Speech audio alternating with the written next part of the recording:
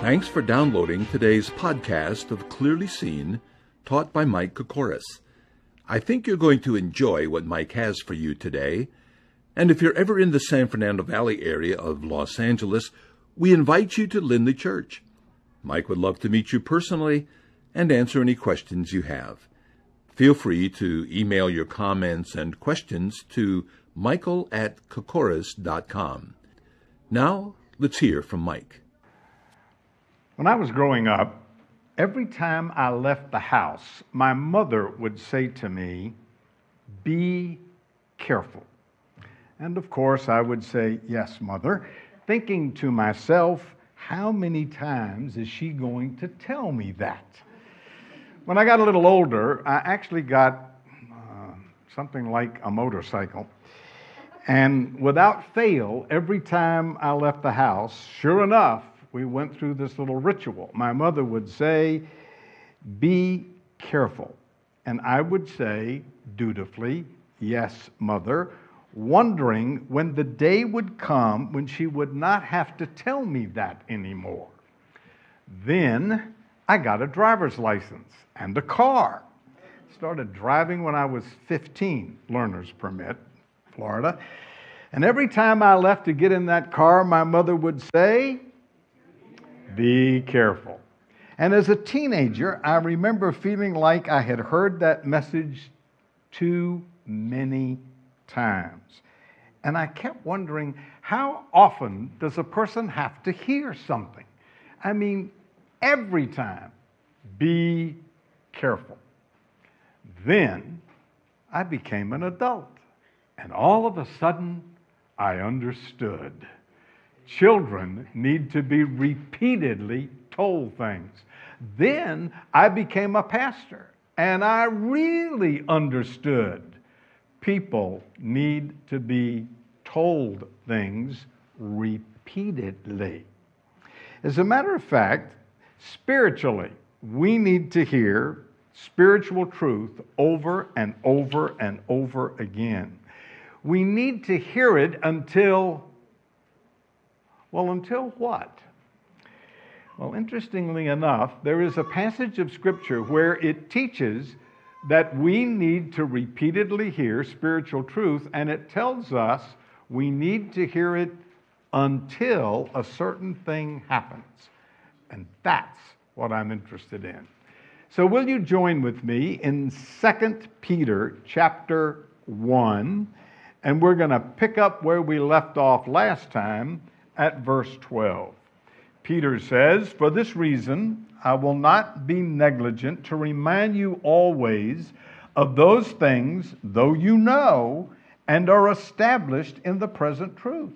Yes, I think it is right, as long as I'm in this tent, to stir you up by reminding you, knowing that shortly I must put off my tent, just as our Lord Jesus Christ showed me.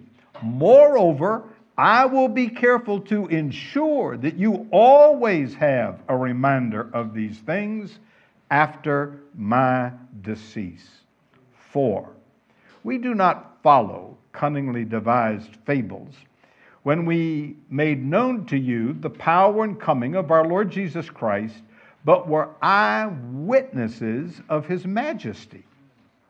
For he received from God the Father honor and glory when such a voice came to him from excellent glory. This is my beloved Son, in whom I am well pleased. And we heard this voice, which came from heaven, when we were with him in the holy mountain. And so we have a prophetic word confirmed, which you do well to heed, as a light that shines in a dark place until the day dawns and the morning star arises in your hearts. Knowing this first, that no prophecy of Scripture is of any private interpretation.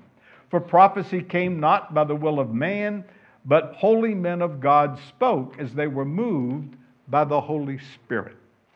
This passage opens with Peter saying emphatically and repeatedly that we need to be repeatedly reminded of spiritual truth. He begins in verse 12, where he says, "For this reason." I'm going to come back to that little phrase later. But he says, "I will not be negligent to remind you always of these things." I'm going to come back to that later. "Though you know them and are established in the present truth." Now, whatever it is he wants us to remember, he emphatically declares, "I'm going to remind you of it," and says, look, you're not ignorant of what I have in mind. It's not that you don't know them. You do know them. Furthermore, you are established in them, which means to be fixed, to be set fast. They were firm in what they knew about these things. Matter of fact, he calls it a present truth, meaning you know it now. So he's saying, I'm not trying to tell you something new. What I'm going to tell you, you've heard before. What I just told you, you've heard before. I know you know it, but you need to be reminded of it. And that is what he is driving home. So he is insistent that they know this at the moment. Now, some have suggested that what he's going to get into in a minute, in the second chapter and even into the third chapter, is the fact that there were scoffers and doubters concerning prophetic truth, particularly the second coming of Christ. And so he may be setting up the idea, I want to remind you of this because there are some who are denying this. At any rate, he says you need to be reminded. The truths about which he has just spoken are so important that he would not neglect these truths, and he says always he would remind them of them. Reminders are important. They reinforce things. They reestablish things. They act as a motivator of things. Someone has said readers of this letter knew the truth and were established in it, but that was no guarantee that they would always remember the truth and apply it. So when truth recedes to the background of awareness, it is not far from being lost altogether. So Peter is just emphatically declaring, I am reminding you of something that you already know. Now look at the next verse. He says, yes, I think it is right, so long as I'm in this tent, to stir you up by reminding you, knowing that shortly I shall put off this tent, just as our Lord Jesus Christ showed me. Now, the word tent is a figure of speech for his body. And he's saying, I live in a tent. This body is like a tent. I live in it, but tents are not permanent buildings. They are temporary and transitory. A good figure for our body and our residency on the earth. It's temporary. So he says, I'm living in this tent now. And so as long as I'm in this tent, I'm going to stir you up by reminding you, knowing that shortly I'm going to put off the tent. Now, what does he mean by shortly? Well, the scholars estimate that when he wrote this, he was probably about 60 years old, and lifespan in those days wasn't as long as it is today. So he is saying, I'm not going to be around forever, so while I'm here, I'm going to remind you. Now, he says, I'm going to strike the tent someday in 2 Corinthians 5, and I'm going to move on somewhere else. So that tent is another good illustration of the fact that when I move out of this tent, I'm going to move somewhere else. To illustrate that grammatically, death is not a period. Death is a comma. There's more to come. Death is not the period. So, and furthermore, he says, the Lord told me I was going to die before he got back. And sure enough, in John chapter 20, the Lord predicted that Peter would die and gave him some idea of how it was going to be. But his point now is this: as long as I'm in this tent, I'm going to remind you. And our point is, you need to be reminded. We all need to be reminded. As if that's not enough, he says in verse 15, moreover, I will be careful to ensure that you always have a reminder of these things after my departure, or after I am dead, after my decease. I'm going to see it that you still know even after I'm gone. Now, this is a very interesting passage of Scripture. He's emphatic that we need to be reminded. I know you already know it. You need to be reminded. You're established in it. I know, but you need to be reminded. It's a present truth with you. You know it now, but you need to be reminded. As long as I'm in this tent, you need to be reminded. And when I'm gone, I'm going to see to it that you are reminded. Boy, he is really making the point that we need to be reminded. And we need to be repeatedly told so that we remember spiritual truth. He has a particular truth in mind, which I'll get to in a minute. But right now, I want you to notice he says, I've made preparation for you to know this after I leave. Now, how did he do that? Well, I think we're tempted to say he wrote a letter. So he's going to see to it that we remember. That's a possibility. But the way this is worded, I'm going to make something available to you in the future. And so some have concluded that this is not a reference to 2 Peter. It may be a reference to the Gospel of Mark. There is a tradition, meaning it was written after the New Testament, that what Mark wrote down was Peter's preaching.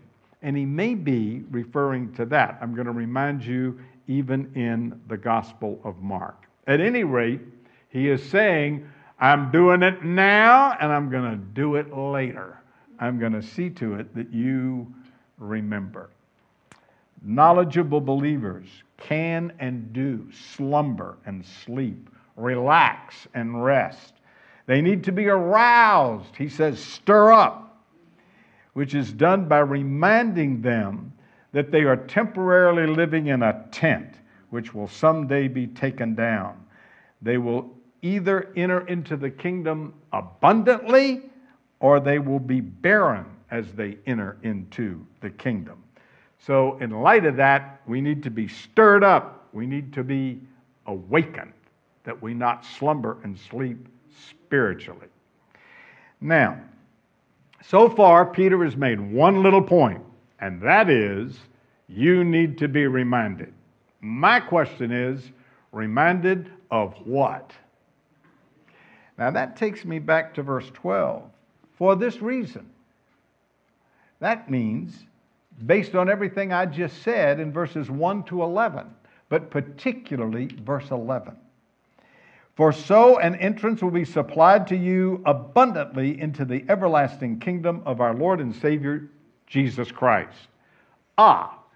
Peter says, in light of the fact that the Lord is coming back and we're going to enter the kingdom, and we're going to do that with nothing to show for our life, or we're going to do it abundantly, you need to be reminded of the return of the Lord. And that's what he means in verse 12 when he says, remind you always of these things. That these things is referring to what he said just prior to this, but particularly verse 11. So he is saying, look, I want to remind you repeatedly, the Lord is coming back. Now he's going to talk about the fact that the Lord is coming back in some detail. The first thing he says is in the first part of verse 16. For we did not follow cunningly devised fables when we made known to you the power and coming of our Lord Jesus Christ. He said, look, I've told you that the Lord's coming back. That's not speculation. That's not, as one author says, cleverly concocted myths. That's true. Now, I know there are mockers, he talks about them later in the book, who think this is fiction, but it's not a fable. It's not fiction. It is a fact. So he says in the latter part of verse 16, but we were eyewitnesses of his majesty. So it's not a fable, it's a fact. And the reason I know it's a fact is because, well, we were eyewitnesses of his majesty. Now, who is we, and when did they have this experience? Well, it is obvious by what he goes on to say in this passage that he's talking about the transfiguration. That is beyond dispute. That's very clear. So the we is Peter, James, and John. 3 of the apostles got to see his majesty. It's recorded in Matthew chapter 16, the last verse, and in the first part of chapter 17. So verse 17 in this chapter says, for he received from God the Father honor and glory when such a voice came to him from excellent glory, this is my beloved Son in whom I am well pleased. And we heard his voice, which came from heaven when we were with him in the holy mount. So verses 17 and 18 make it unmistakable that he's talking about the Mount of Transfiguration. That is when, in a real sense, they saw the second coming of Christ. Now, we don't have time to look at that passage, but in Matthew 16, he says, some of you standing here are not going to see death until you see the Son of Man coming in his kingdom. And immediately it talks about the transfiguration. So obviously, the transfiguration is somehow connected to the second coming of Christ. And the connection is we saw his majesty. We saw what he was like when he comes back. And so that experience of him being transformed into his divine state on the Mount of Transfiguration says, this demonstrated to me that this was not a fable, this was not a myth, it was fact. Now, he says, I want to remind you of the second coming of Christ. It's not a fable, it's a fact. Then he adds on top of that, verse 19, we also have a prophetic word that confirmed all of this. He says the second coming of Christ is not a fable, it's a fact. We saw his transfiguration, and on top of that, we had it prophesied in the Word of God. So he says what we as apostles saw was a confirmation of what the Scriptures predicted all along. So he says in verse 19, we have the prophetic word confirmed. Our experience confirmed that the Lord is coming back. We saw him transfigured, and we are sure, we are guaranteed that the Lord is coming back. All right. You with me so far? I've said 2 things. Can you tell me what they are? This is a test. I've said you need to be reminded. You need to be reminded. You need to be reminded of. Boy, that was slow. You need to be reminded the Lord is coming back. Amen. Why? Well, he says, for this reason, because when the Lord does come back and we enter the kingdom, you're either going to enter it abundantly, you're going to have a lot of rewards, or you're going to be barren. So I need to constantly remind you that the Lord is coming back, because that affects the way you live your life. Now, he has a third point in this passage, and it's really interesting. He gives the result of being reminded of the return of the Lord. So look at verse 19 again. He says, you do well to heed as a light that shines in a dark place until the day dawns and the morning star arises in your heart. Now, this is a verse packed with phrases that need to be unpacked and explained.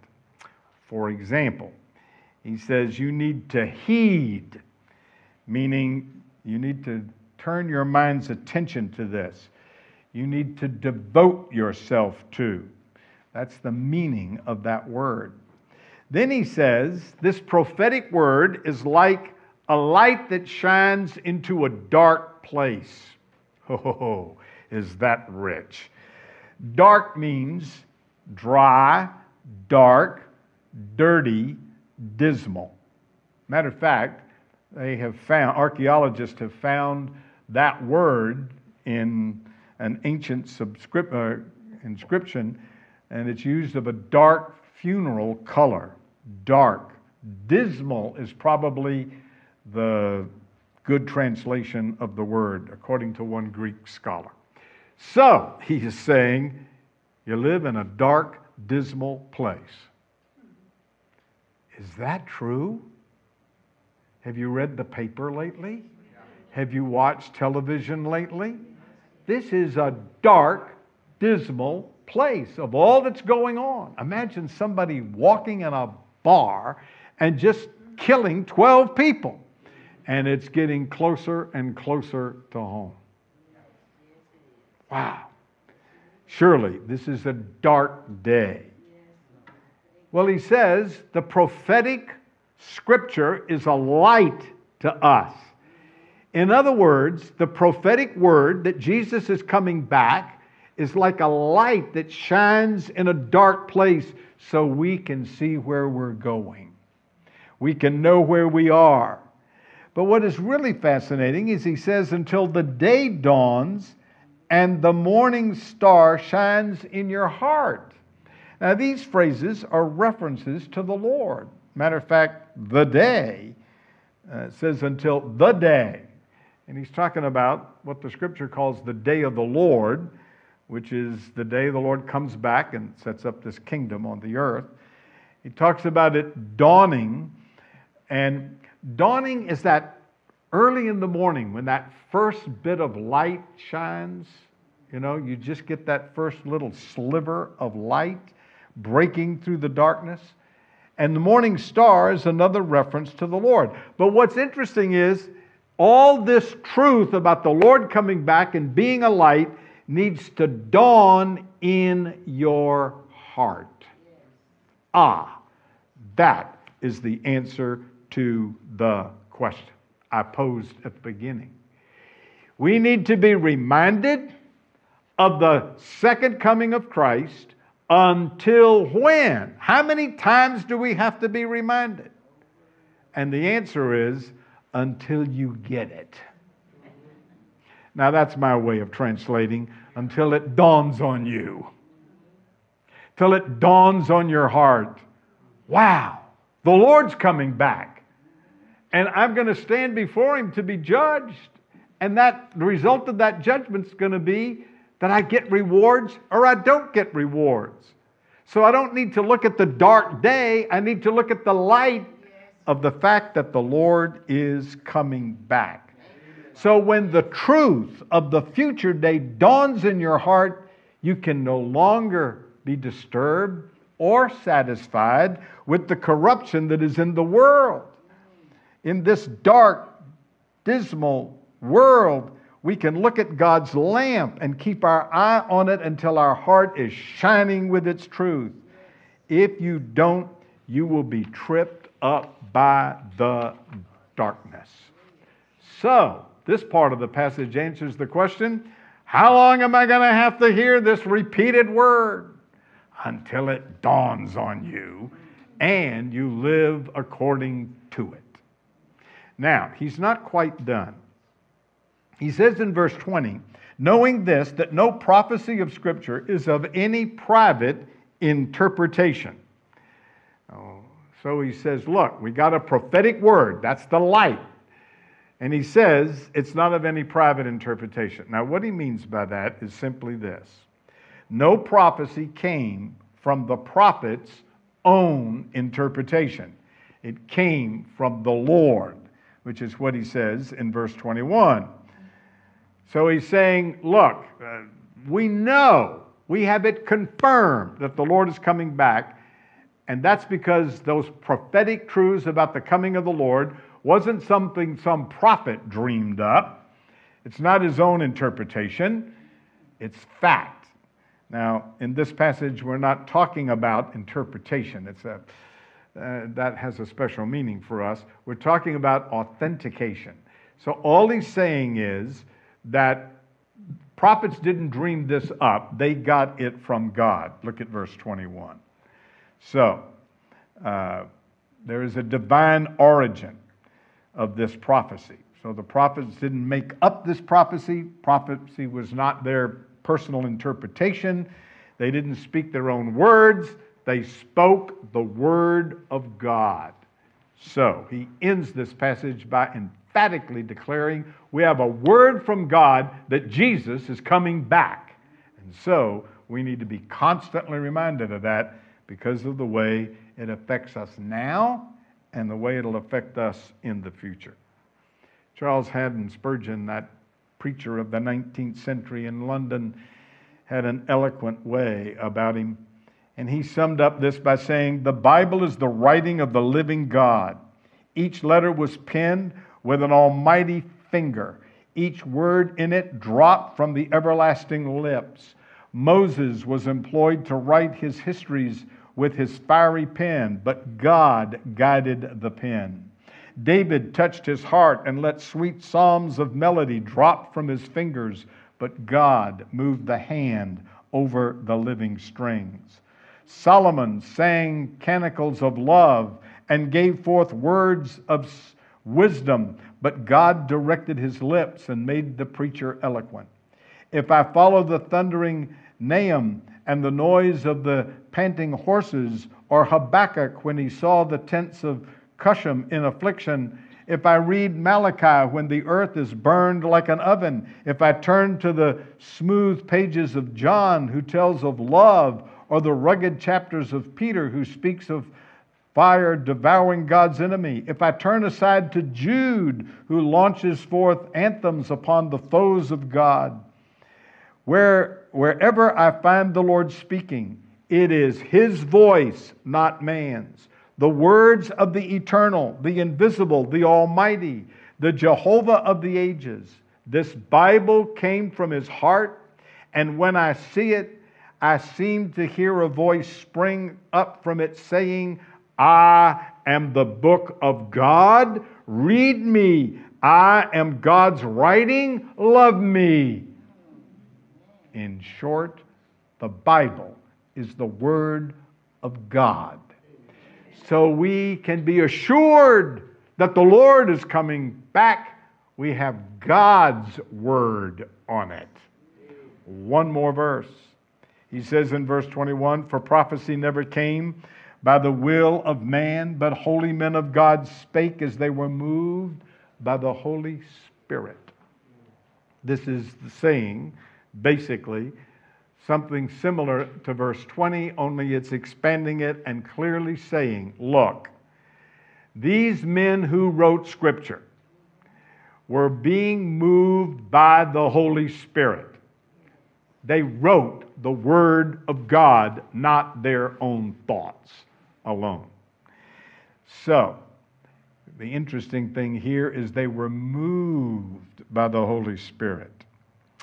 That's an interesting word because it was used in the ancient world of ships being moved and carried along by wind.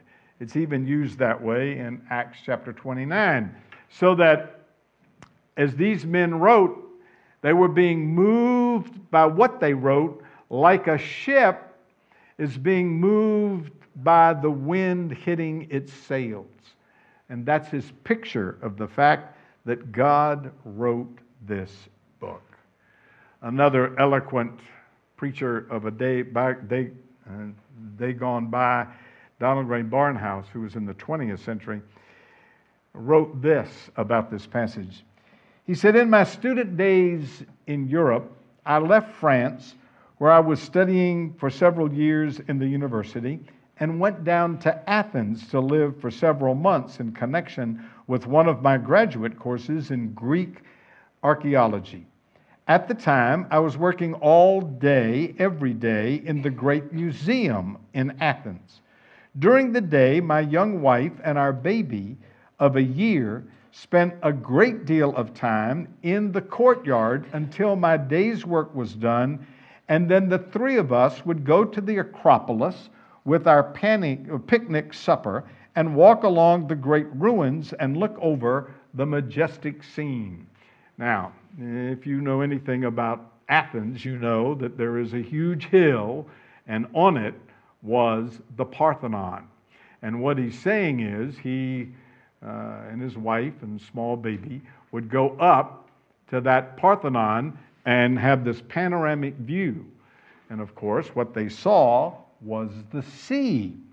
So Barnhouse says, one evening I was sitting on the stone of the western summit, looking over the bay of Salamis with a tip of Corinth on the far distant horizon. I had in my hand one of the ancient Greek historians, and I was reading the account of the battle of Salamis, for beneath us on that blue water had been fought one of the most decisive battles in world history. Boy, this is a battle we don't know much about. Most people don't know much about. We know a lot about it from the history. But this is one of the most important battles of all of history. As a matter of fact, he goes on to say, there the navy of Greece had destroyed the great Persian fleet and ended the threat of the Orient against the West for several hundred years. Now, if you know anything at all about world history, you know that at the time, Persia was the world empire.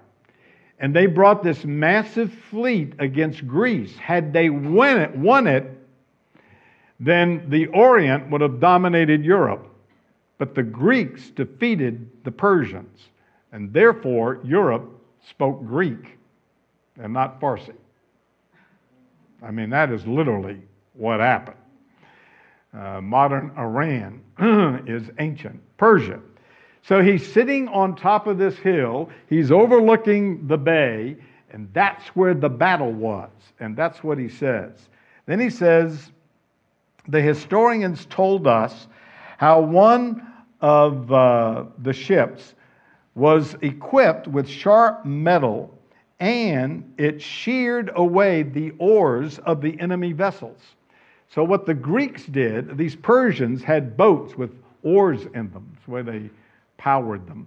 And the Greeks had this boat with sharp knives, I guess, on the boat, and they just went along the side of the ship and they sheared all the oars off. So now this boat's going in circles because it's only got oars on one side. And then he said, the slaves on the other side of the vessel kept rowing so that they turned around in circles. And the iron blades then sheared away the oars on the opposite side. And the ship lay helpless before the wind carried exactly where the wind wished it to be carried. In my memory, there was this faint stirring. It seemed I remembered the Greek words of a ship being carried away by wind whenever the wind wished to carry it. Suddenly I remembered there was a passage in the New Testament. I had my Greek Testament in my pocket and I opened it searching for the phrase. Then I remembered the words of Peter and turned to them.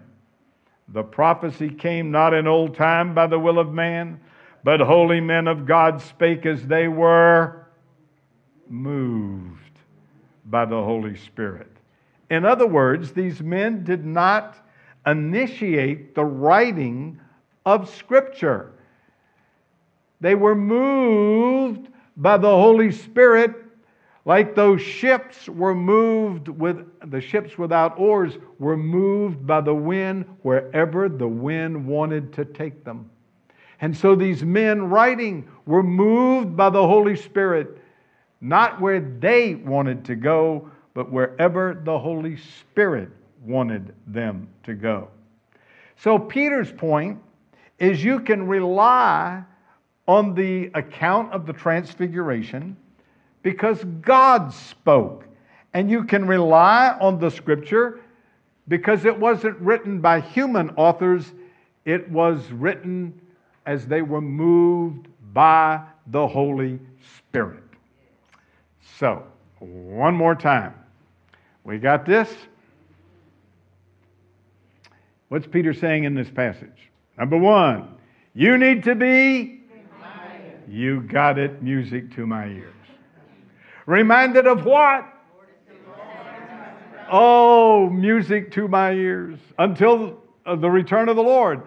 Why? Why is that so important? You need to be reminded about the Lord's return until what happens? It dawns on you.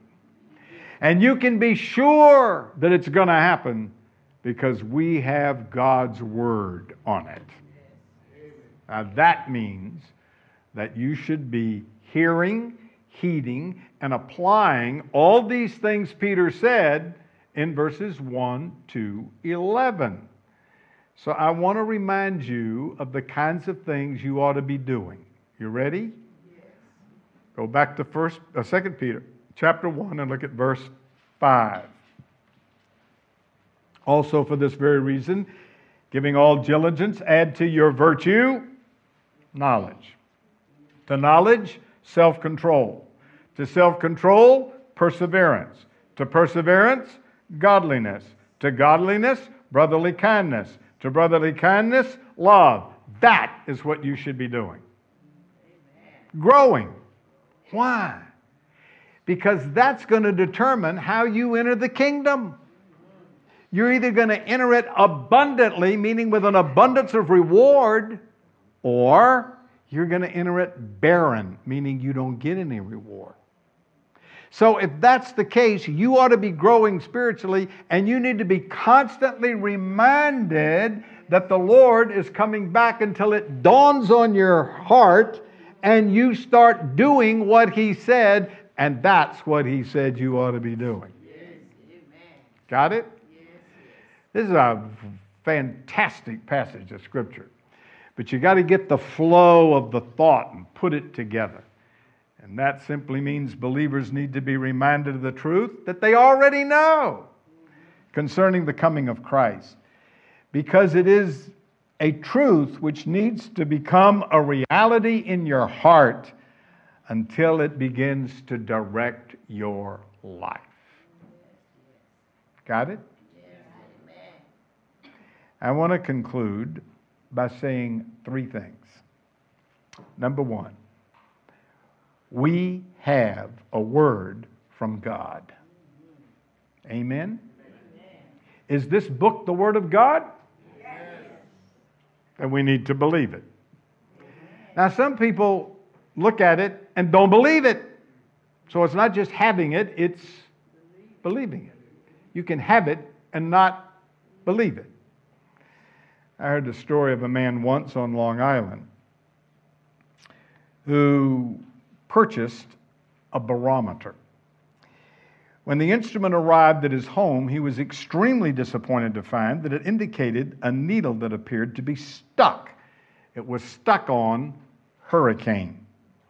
After shaking the barometer very vigorously several times, he sat down and wrote a scorching letter to the store from which he had purchased it.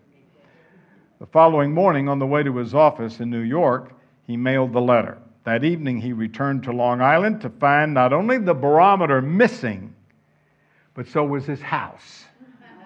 It was destroyed by a hurricane.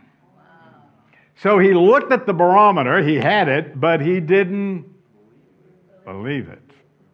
So you've got a Bible, it's a word from God, and you need to believe it. Second thing I want to say As the Word says that Jesus is coming back, and we need to live in light of that. So we live in a dark day morally and spiritually.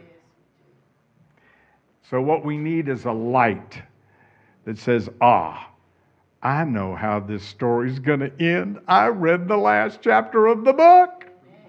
And the last chapter of the Bible says, even so come, Lord Jesus.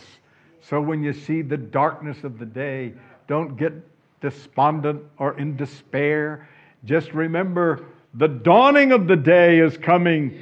And I need to, in the meantime, grow in the grace and knowledge of Jesus Christ so I'm prepared for His appearing. Third thing I want to say, you've heard all this before, right? Is this the first time you heard the Lord's coming back? Of course not. So what do you need? To be reminded. And that's how he starts the passage. You need to be reminded.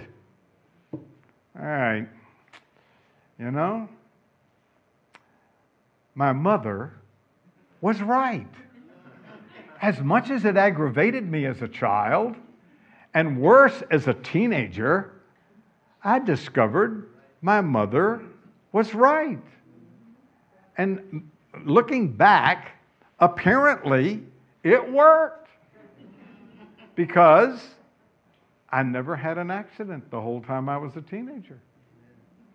As a matter of fact, I was trying to figure this out, and as far as I can remember, the first accident I ever had, I've only had a couple. I've been driving over 50 years, well over 50 years, and I've only had a couple that were my fault. I've had a couple people run into me that wasn't my fault. But the first one I had, I think I was 28 years old. So hearing this for 18 years served me well. And the first accident I had, was on a country road. There wasn't anything for miles and miles, and I got lost. And I stopped, and I thought, well, I should have turned on that last road. And I kicked it in reverse and started to back up. And I didn't listen to my mother. A car had pulled behind me, and I backed into it. So you know what I learned? You need to be reminded. And just as we need to be reminded to brush our teeth and floss our teeth and eat veggies and exercise and all those kind of things, we need to be reminded of spiritual truth. The Lord's coming back. We have God's Word on it. And we need to live in light of that spiritual truth. Father, thank you for your patience. We confess our impatience. Thank you for your reminders, and we confess we don't always look at them or listen to them. But thank you for giving us your word and the constant reminder that your Son is coming back. Lord, help us to live in light of that truth. In Jesus' name, amen.